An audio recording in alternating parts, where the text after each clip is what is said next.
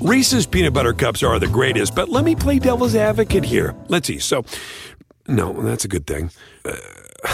That's definitely not a problem. Reese's, you did it. You stumped this charming devil. At Bet365, we don't do ordinary. We believe that every sport should be epic. Every basket, every game, every point, every play. From the moments that are legendary to the ones that fly under the radar. Whether it's a three-pointer at the buzzer to tie the game or a player that goes 2 for 2 at the foul line. Whatever the sport, whatever the moment. It's never ordinary at Bet365. 21 plus only. Must be present in Virginia. If you or someone you know has a gambling problem and wants help, call 1-800-GAMBLER. Terms and conditions apply. This episode is brought to you by Progressive. Most of you aren't just listening right now, you're multitasking. But what if you could also be saving money by switching to Progressive? Drivers who save by switching save nearly $750 on average, and auto customers qualify for an average of 7 discounts. So multitask right now. Get your quote now at Progressive.com. Progressive Casualty Insurance Company and affiliates national average 12-month savings of $744 by new customers surveyed who saved with Progressive between June 2022 and May 2023. Potential savings will vary. Discounts not available in all states and situations. McCole Hardman, Byron Pringle, DeMarcus Robinson this past year and even into the playoffs. But what kind of luxury is it for you to have those kinds of weapons and you can rely on them outside of just throwing it to Tyreek Hill? Yeah, I mean, I think not only having them and all their different skill sets that they have where they can make big plays happen and everything like that, but just the relationships that I've built with those guys over the years. I mean, guys like Byron Pringle, I mean, I've thrown to him for 3 or 4 years now. Marcus Robinson, same thing. And then McCole, I've been with him since he's entered the NFL. So just knowing where they're going to be at, knowing how they play, and developing those relationships and that chemistry with them, I think helps out a ton when you're out there on the football field.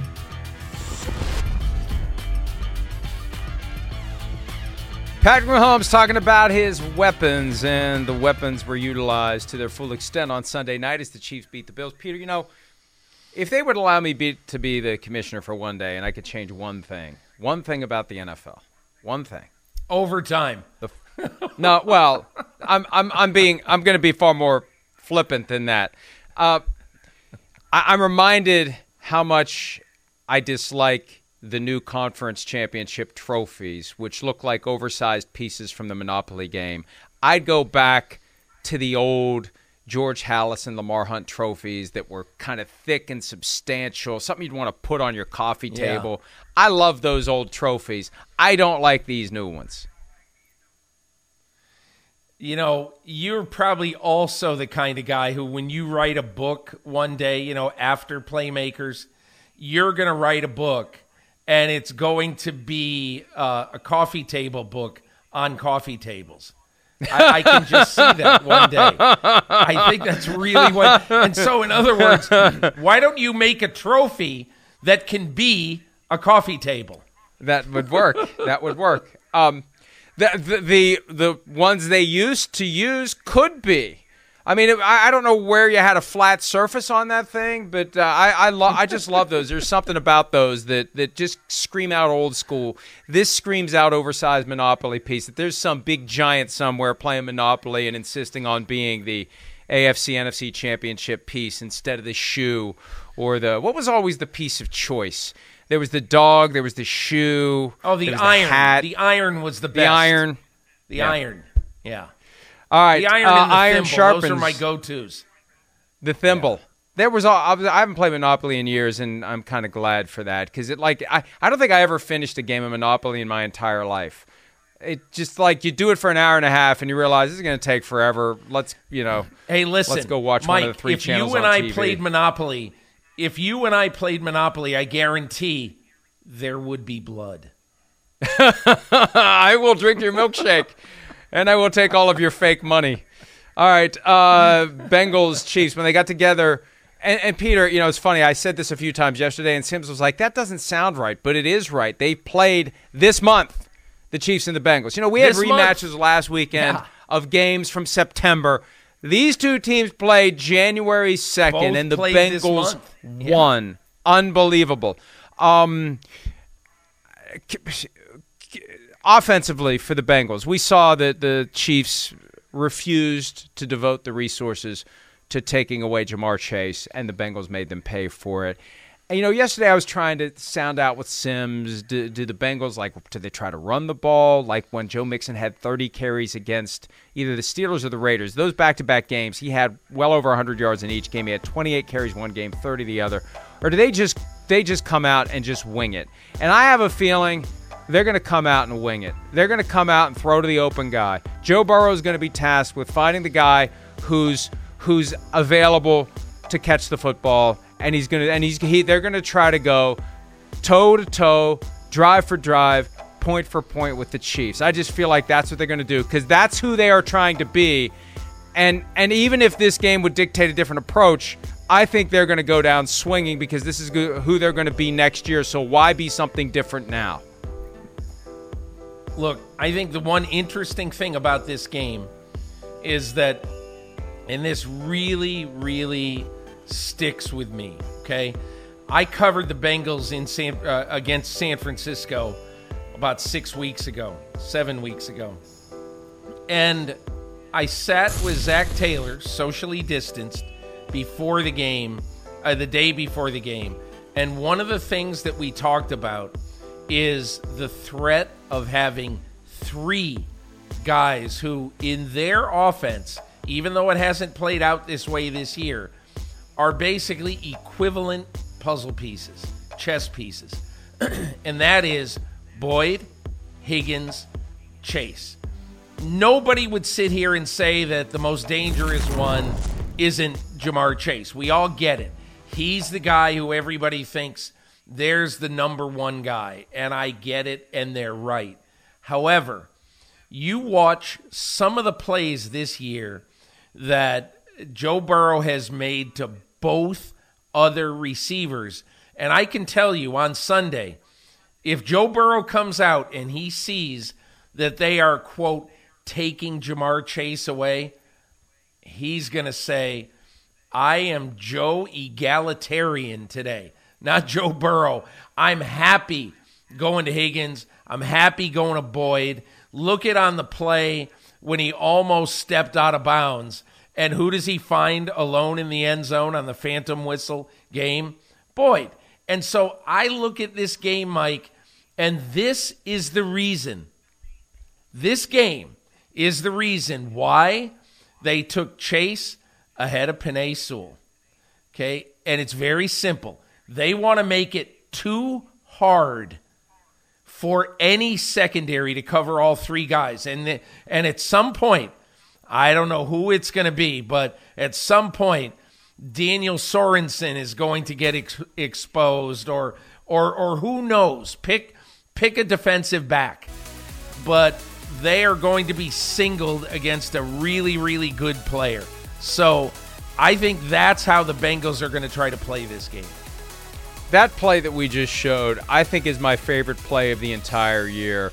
When he catches that short pass, and there are 7 Chiefs in the screen, and he just keeps going like Larry Fitzgerald shot out of the cannon in Super Bowl 43. But Larry Fitzgerald was being chased by James Harrison and Troy Polamalu. This is 7 guys. One of them surely had the speed to catch him, and they had no chance to get him. And Peter, think of this. Not that and Sim said this yesterday, the Bills didn't do anything exotic to take away Stephon Diggs on Sunday night, or the Chiefs didn't do anything to take away Stephon Diggs, but Gabriel Davis had 4 touchdowns. So, that's the Bengals are going to be aware of that. Somebody's going to if Jamar Chase doesn't have a big night, somebody else is going to, and I don't think it's going to be Joe Mixon. I think it's going to be T. Higgins or Tyler Boyd. Yeah. I think the one other thing that's so interesting about this matchup is, and Mahomes talked about it earlier in that press conference clip, Mike. Did you hear when he said he's been throwing to Byron Pringle for years? And I think that is the secret of what happened this year with Kansas City. And that is, we all kind of left them for dead because they had so many injuries to key guys. They had lost Sammy Watkins. They've lost a bunch of their guys. Clyde Edwards-Helaire hurt. And so what Andy Reid makes absolutely sure that he does in the hot August practices, in the practices during the week, during the season, you know what he does?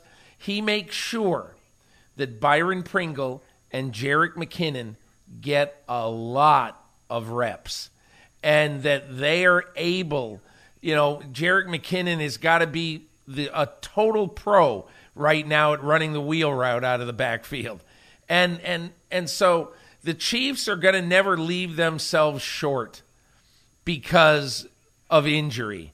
That's what this year has proven to me. So, look, I think there's a chance that the big stars of this game, a chance, I'm not saying it's going to happen, there's a chance the big stars of this game could be T. Higgins and Byron Pringle. As crazy as that sounds. But we saw it last week with Gabriel Davis, and I would not be surprised if that's the way it goes in Kansas City on Sunday.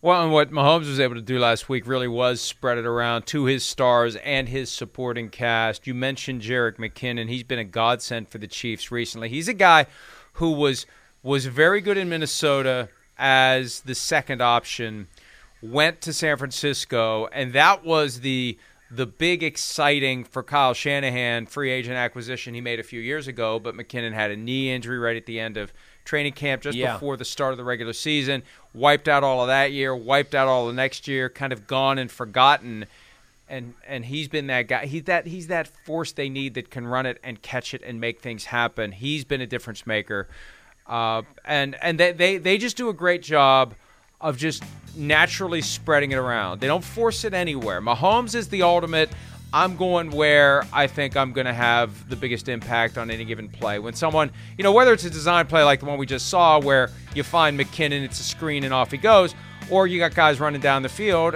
wherever he sees that opening, that's where he's going to throw the football. That's what's great about the Chiefs. They're so good.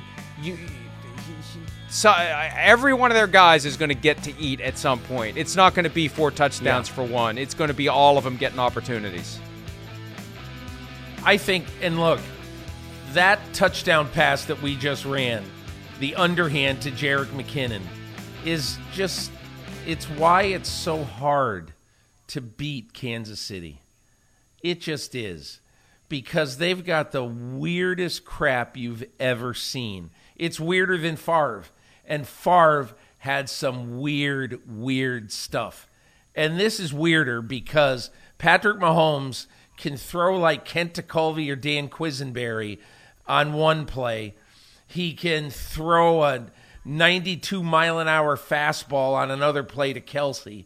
And then he can absolutely, give a chest pass like John Stockton on another play. He's unbelievably unpredictable, more so than any quarterback in the 102-year history of the NFL.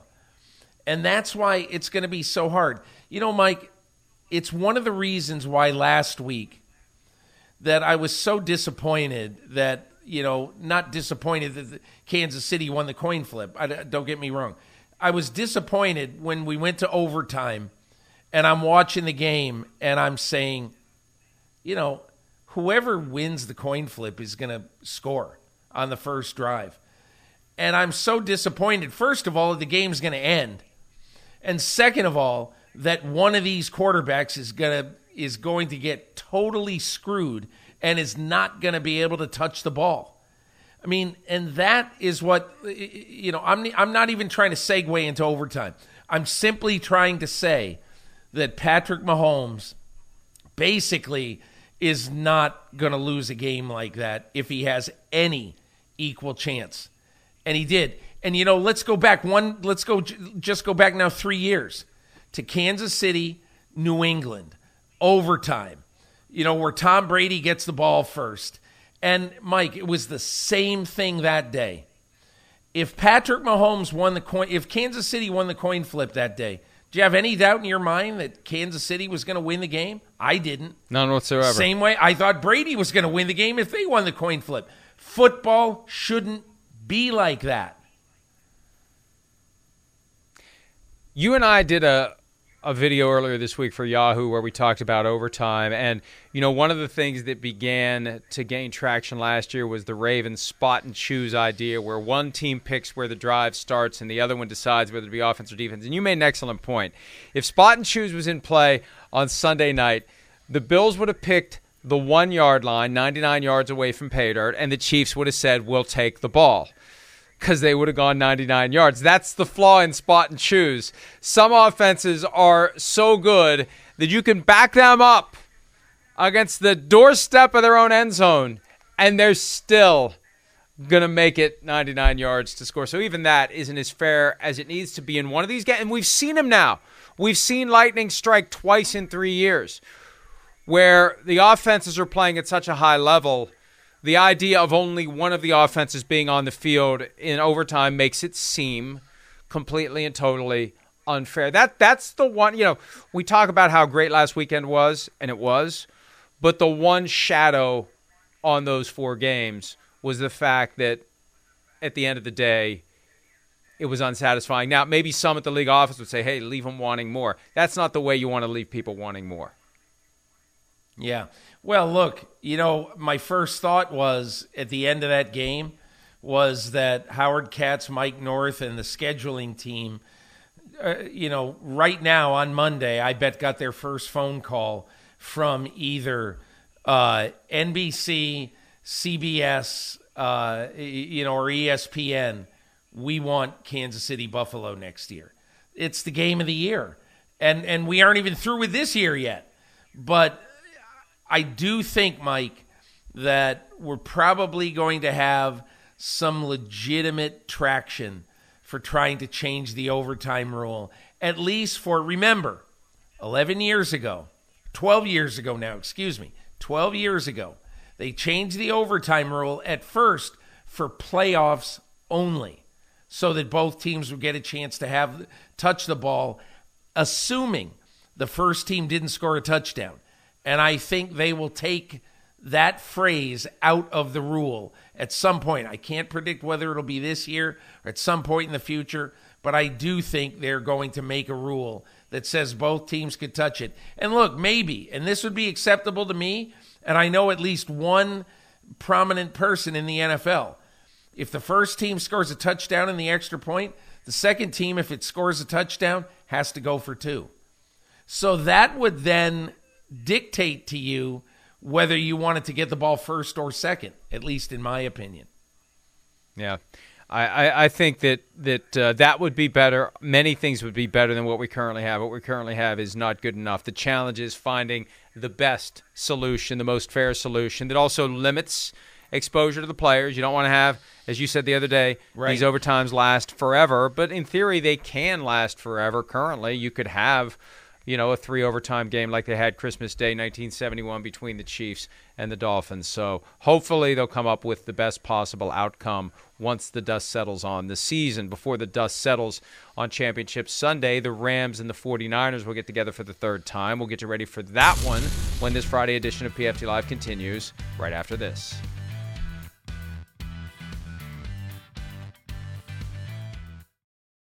Reese's Peanut Butter Cups are the greatest, but let me play devil's advocate here. Let's see. So, no, that's a good thing.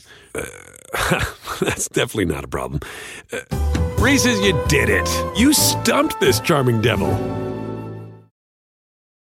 For the world's greatest athletes. This is the showdown we've been waiting for. There is nothing like competing on the world's biggest stage. It's a world record again! Gold for the United States! Unbelievable! And when that stage is Paris, anything can happen. I have never seen anything like this. How about that? An Olympics unlike any other. What a performance! The Paris Olympics, this summer on NBC and streaming on Peacock. What if millions of Black Americans had been compensated for slavery?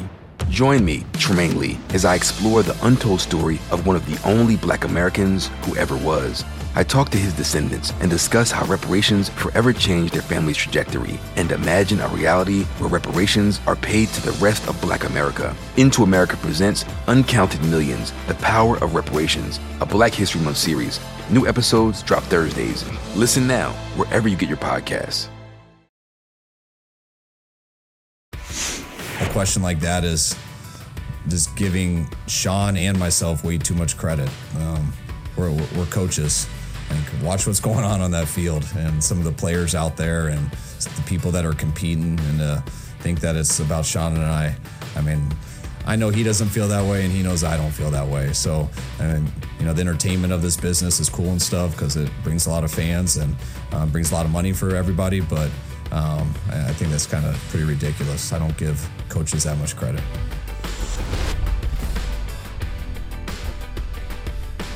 Yeah, I don't believe any of that.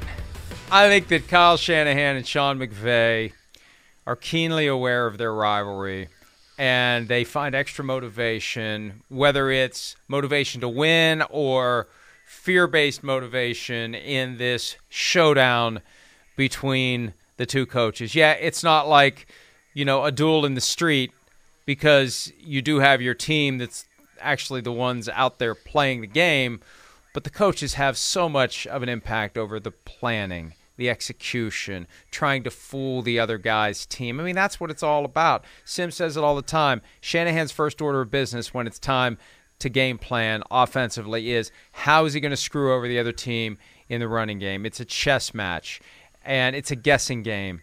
And, of course, it's about the coaches, because you need to understand how he thinks. He needs to understand how you think. And so far, after Sean McVay started 3-1 against Shanahan, 6 in a row. And I think with each passing victory, Shanahan feels greater and greater pressure to keep it going. Mike, you talk about the decisions that each guy has to make, and I think it is a totally, totally fascinating story. Whatever happens in this game, I think one of the things is going to come down to, because I think the game's going to be close, and one of the things it's going to come down to a coach's decision late in the game. Last week, this week in my column in Football Morning in America, I detail what happened on that vital third down at the 38-yard line that Green Bay had, or that San Francisco had at Green Bay. And basically, Kyle Shanahan had called a pass play on this because they just had gotten stoned with Deebo Samuel for a 0-yard gain. So they call a timeout, and he finally, after they call the timeout and decide, he calls the pass play. Then the 49ers call a timeout, and Shanahan says, wait a minute, change my mind. We're going to run. I'm going to trust Deebo with this. And then Deebo Samuel obviously gains 9 yards. They kick the winning field goal. But I only say that because, in my opinion, both of these guys are unafraid of making the tough call. Because, Mike, I bet on Monday morning, if the Packers had lost and he called a timeout to go to another Deebo Samuel run after getting stonewalled for 0 on Deebo Samuel with that great Green Bay front, I would just bet that you and half the free world would have said, what's Shanahan doing? Why in the world did he run Deebo against that brick wall again? He should have thrown it. He should have, whatever. But that is why these guys are both good coaches. They're unafraid. That's right. They're unafraid, and they are keenly aware that you ultimately do have to make good decisions at the right time and hope that your guys execute them the way they've been coached to do it. It all comes down to the coaches. The coach is the most important, other than the quarterback. And Shanahan's good enough to overcome, frankly, not a very good quarterback, all due respect to Garoppolo, or as Alexa Casey has suggested, Q-Opolo. Either way, there is that group of 49ers fans that are unreasonable in their belief in Jimmy G, and he could be back in the Super Bowl again, and maybe this year we'll have another chance to make a championship throw and fail to actually deliver. The difference, though, in this one could be, Peter, the Rams have great players who are currently playing great. They've had great players for most of the year. They recently are playing great, and it could be that the Rams reach a critical mass where nothing Kyle Shanahan comes up with is going to make a difference. I mean, that's one of the reasons why you see great college teams. Doesn't matter what plays they run. They're just great players playing great, and they're going to steamroll you physically. maybe the Rams are at that point. It's not going to be easy against the 49ers to pull it off, but maybe the Rams are at that point where it does minimize the coaches because the Rams have put together a lineup of all-stars who are shining as the games become more and more important. Hey, look, Mike, we have had our fun, as has every person who analyzes the NFL, at saying, what in the world are the Rams doing, signing and trading for all these guys, these veteran guys, a 2 and a 3 for Von Miller? What are they doing? And look, the Rams have to win to make Von Miller and Odell Beckham and all these guys seem like they were good decisions. But I'll just say this, that Von Miller and Odell Beckham Jr. are 2 of the 5 or 6 guys who down the stretch of this season continue to come up with play after play after play. I mean, I'm not saying this is the biggest game of the season, but at Baltimore, Von Miller and Odell Beckham Jr. made the biggest plays of a game that the Rams had no business winning. And they won because of those 2 guys. So all I'm saying is that when you look at the way this season is going for the Rams, it's good that they traded for Odell Beckham Jr. and got Von Miller at the trading deadline. And right away at that moment, the first few weeks, it didn't look like they were, big difference makers. The last month, they are difference makers. Yeah, I mean, that's the key. They didn't acquire those guys for them to come in and make an immediate splash. The idea is building toward making the team better than it was last year. Yeah. They've already succeeded. They got farther than they did last year. That was why it was so critical to win in the division round, because if they had lost, the question would be, look at everything you did, look at all the moves you made, and you still didn't get any deeper into the postseason than you did with Jared Goff as your quarterback. Now's the opportunity to get back to a Super Bowl and try to win it. They got there with Goff and company. Now's their chance to win it with somebody else, and they have the players now who can do it. Can the 49ers running the ball? Because we know that's their look. Sim said this yesterday, and I agree with him. Rams defense needs to load up and take away the running game and force Jimmy Garoppolo to beat them with his arm, to challenge Jalen Ramsey and company with his throws. Can the Rams avoid getting steamrolled by the 49ers running game? Because we've seen it happen. We saw it on the Monday night in OBJ's debut. We saw it even down 17-0. The 49ers didn't abandon the run. They still can figure out how to get those openings and pop guys free and gain yards that way. Do you think the Rams, after having been burned by this so many times, are going to have a scheme that's going to work to slow down that running game? Here's sort of how I look at this from the 49ers standpoint, Mike. Deebo Samuel has become a weapon in both areas. Obviously, running the ball and being really dangerous deep downfield. And so I think what you have to see in this game, and what I want to see in this game, is the Rams' defensive plan for Deebo Samuel all over the field. And it's easy to say you've got a plan, like Mike Tyson said, until you get punched in the mouth. But this game, the reason that it's so important is because the 49ers have shown that if Deebo isn't a big impact player in the game, it's going to be hard for them to win. So I want to see everything that the Rams have in store for Deebo coming right out of the chute. And that is how I think, whether they're going to be able to find a way to stop him. Will they get pressure on Garoppolo to not allow him to have the time to throw downfield? And will Samuel be able to figure out a way in traffic, which he will be in the entire game, to be able to have enough moves to make the kind of yardage that he did, not just in that game against the Rams, but at vital points like he did in the game against Green Bay. And Deebo Samuel is the epitome of the kind of player that the 49ers have been looking for and finding. Kyle Shanahan spoke about this yesterday when they were scouting Deebo Samuel.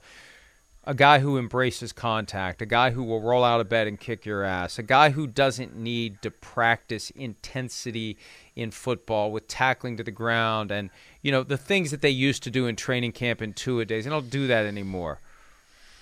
But your guys have to be able to do it when it's time to.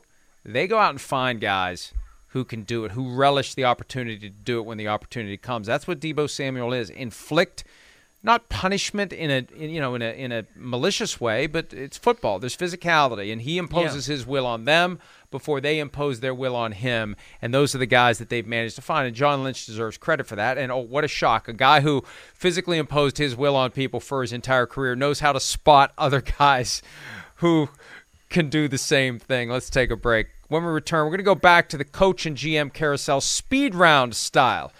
PFT Live, Friday edition, returns right after this.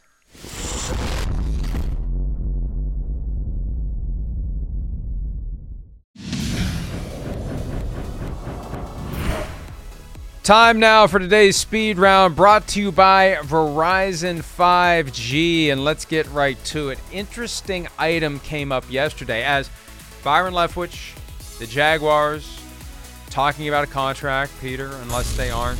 Who knows? Who knows where it all stands currently? Here's the tweet from Mike Jurecki, who's been covering the Cardinals for years. Hearing the Jaguars are close to hiring Adrian Wilson as their GM and Byron Leftwich as their head coach. That speaks to the power play that apparently has been going on. Not necessarily about money for Byron Leftwich. It's about getting Trent Baalke out as the GM and Adrian Wilson in. That would be fascinating if it happens. It got quiet after that. But you see what Baalke's trying to do. Like, Baalke brought in Vic Fangio, the former Broncos coach, for an interview. Leftwich is the guy they've been focused on. Baalke's been the very controversial subject there. He inspired all the fans to show up in clown suits. Not that he wanted to, but they want him out.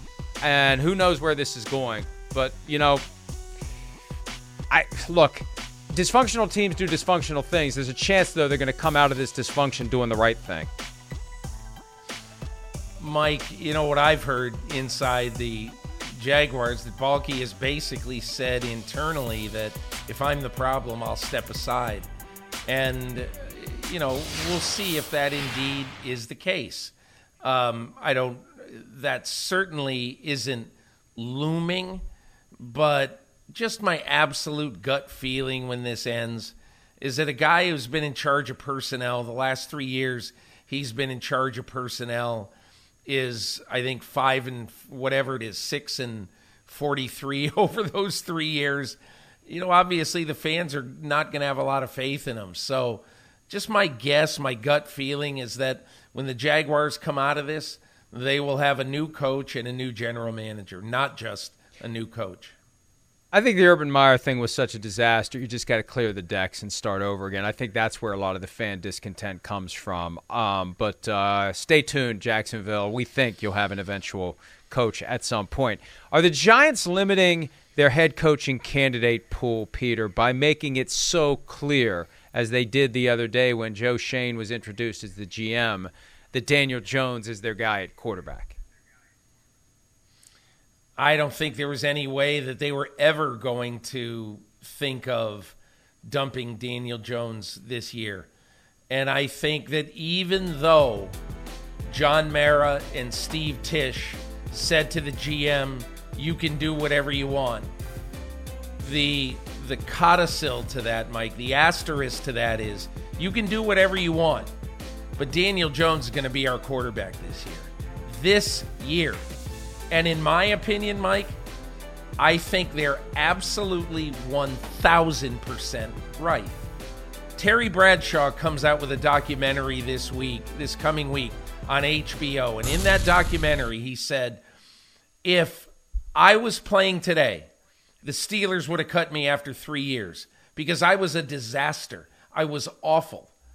And so how in the world do you judge Daniel Jones after these 3 years, especially year 3, when your offensive line continues to be awful, and the two guys who you brought in to be your great receiving combo platter, you draft one, Kadarius Toney, and then you get one from the Lions in free agency, and they're hurt the whole year.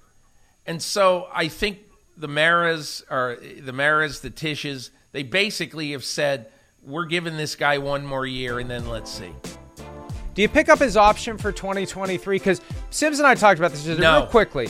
Doesn't it send a mixed message, though, when they came out so strong in favor of Jones? Now, by May 3rd, they're going to say, no. Yeah, but we don't like him enough to commit to him for 2 years. But you don't know. You don't know. This is not this. You don't like him enough. You just simply don't know.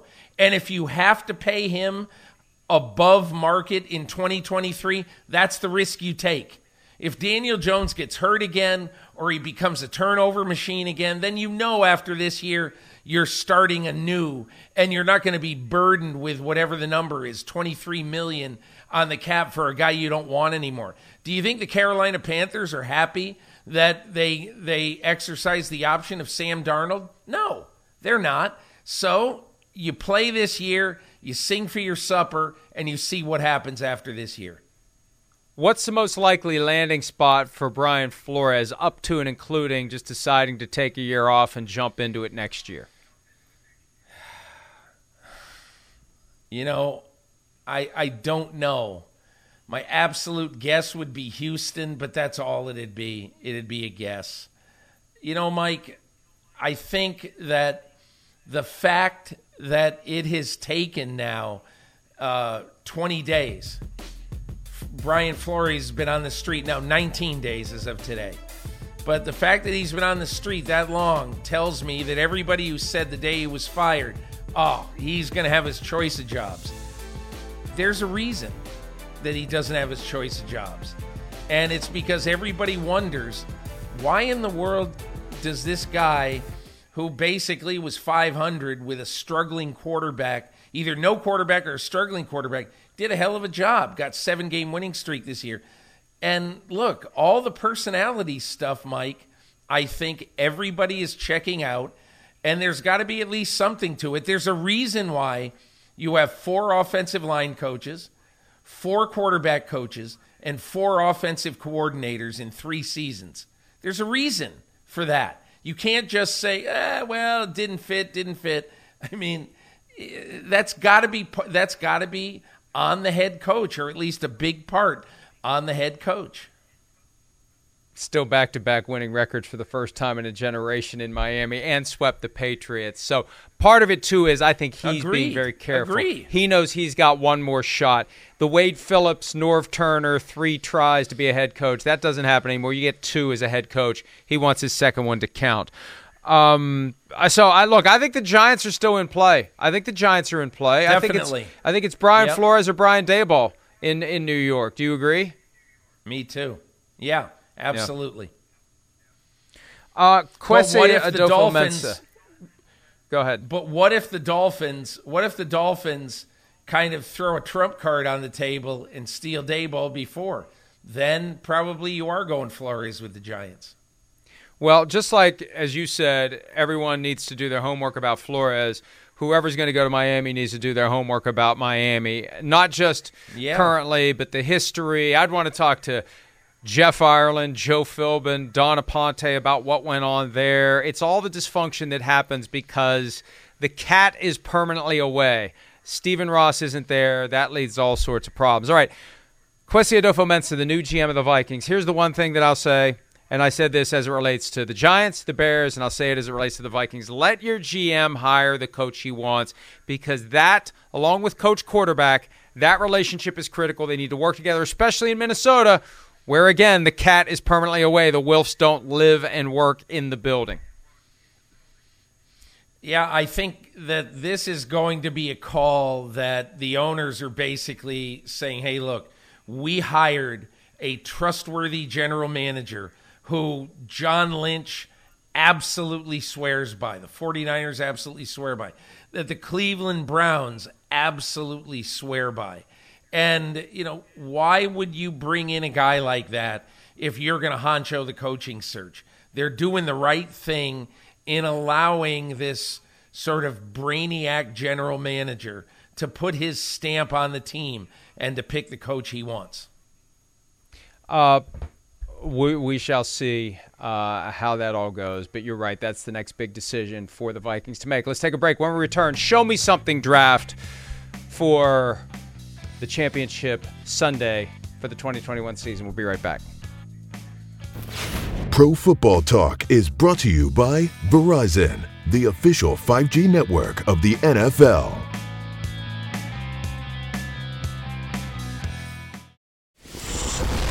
Here we are, Show Me Something, Championship Sunday edition. Peter, as always, you are up, and again, there will be no Daniel Jones mention, although he's had plenty of play today, much more than I thought he would get. You're away. Hey, show me something, Matthew Stafford. I mean, this is the easiest one. I feel almost like having a 3-inch putt on the golf course. Just pick it up. Matthew Stafford, this is why he was brought to this city. This is why he was brought to this franchise. This is why a coach handpicked him a year ago this weekend to be the long-term quarterback. This is not a one-year deal. So it's not like if this doesn't work out, the trade with the Lions was a disaster. But this is the first time you say that this is why they got this guy. And in my opinion, Matthew Stafford, in his first 2 playoff games, has basically said, I know, I understand, I get it, I am going to rise to the challenge. So show me something, Matthew Stafford, and Mike, I think he will. And he did with that throw. I think that throw at the end of the division round game may have been the moment where if they win the Super Bowl, we look back to that and say that's where they won the Super Bowl. Yeah, they still have more throws to make and more plays to make, but that's the moment where it all changed for the Rams and it all changed for Matthew Stafford. Look, if you're going to leave me Jimmy Garoppolo, I'm going to take Jimmy Garoppolo. Show me anything, Jimmy Garoppolo, especially if the Rams take away the run. He's going to have to win the game or lose the game with his arm. Show me something, Jimmy Garoppolo, a.k.a. Garoppanon, a.k.a. Q-Opolo. A lot of letters there. Look, show me something, Deebo Samuel. Because as much as we talk about Deebo Samuel and what a hidden weapon he is no longer, all eyes will be on him. It's easy for us to say, well, hey, they still got George Kittle. They still got this and that. This is a Deebo Samuel game. He's got to not only move the chains, but you know what he's got to do, Mike? He's got to move the clock. I think one of the jobs of the 49ers in this game is to limit the number of possessions that the Rams get. And they do that by Deebo Samuel, converting third downs and keeping the clock going. Show me something, Deebo Samuel. Show me something, Joe Burrow, and I don't say it as I doubt you. I want to be entertained. Are you not entertained? I want to be entertained, and this is it. This is the babyface killer. This is grown-up Macaulay Culkin from Home Alone. This is Joe Burrow's moment, and I suspect he watched every minute of the game on Sunday night between Josh Allen and Patrick Mahomes, saying, "I get to go against one of those guys." Not, "Oh boy, I fear it." I get to show what I can do next week against the winner of this game. I can't wait, and I can't wait to see what he does. Show me something, Patrick Mahomes. And look, as I echo the first paragraph of what you just said about Joe Burrow, whether Patrick Mahomes wins or loses this game is not going to be in the second paragraph of his New York Times obituary one day. But the reason I bring him up is because every time he plays, and let's just look at the last 12 months, beat Josh Allen at home, to get to the Super Bowl, and then obviously lost to Tom Brady in the Super Bowl. Then this year, this month, beats Josh Allen in one of the games of the century, and now has to come and beat another challenger to his throne, okay? And so to me, they keep coming for Patrick Mahomes, and he keeps showing them that he's got enough to beat him back. And so I want to see it again. I want to see Patrick Mahomes beat Joe Burrow. So show me something, Patrick Mahomes. Last one for me, Von Miller. Show me something. This is why they brought the guy with the pedigree, the championship credential, the Super Bowl MVP trophy, the guy who can take advantage of all the attention that's paid to one of the great defensive linemen of all time in Aaron Donald, Von Miller. Show me something, and I have a feeling that he will definitely do that on Sunday. Let's go ahead and take a break. We'll wrap things up. Friday edition, PFT Live. We'll be back right after this.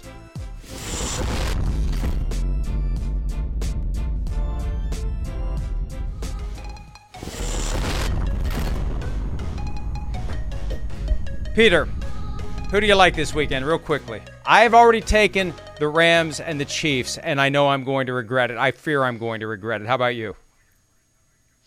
I hate to copy you. I'm taking the Rams and the Chiefs, but of all the years I've covered the NFL, both underdogs winning would surprise me this much. And I wouldn't be upset about it at all. Thanks for joining us today. Have a look and a listen at some of the folks who are involved in putting this show on the air. See you Monday.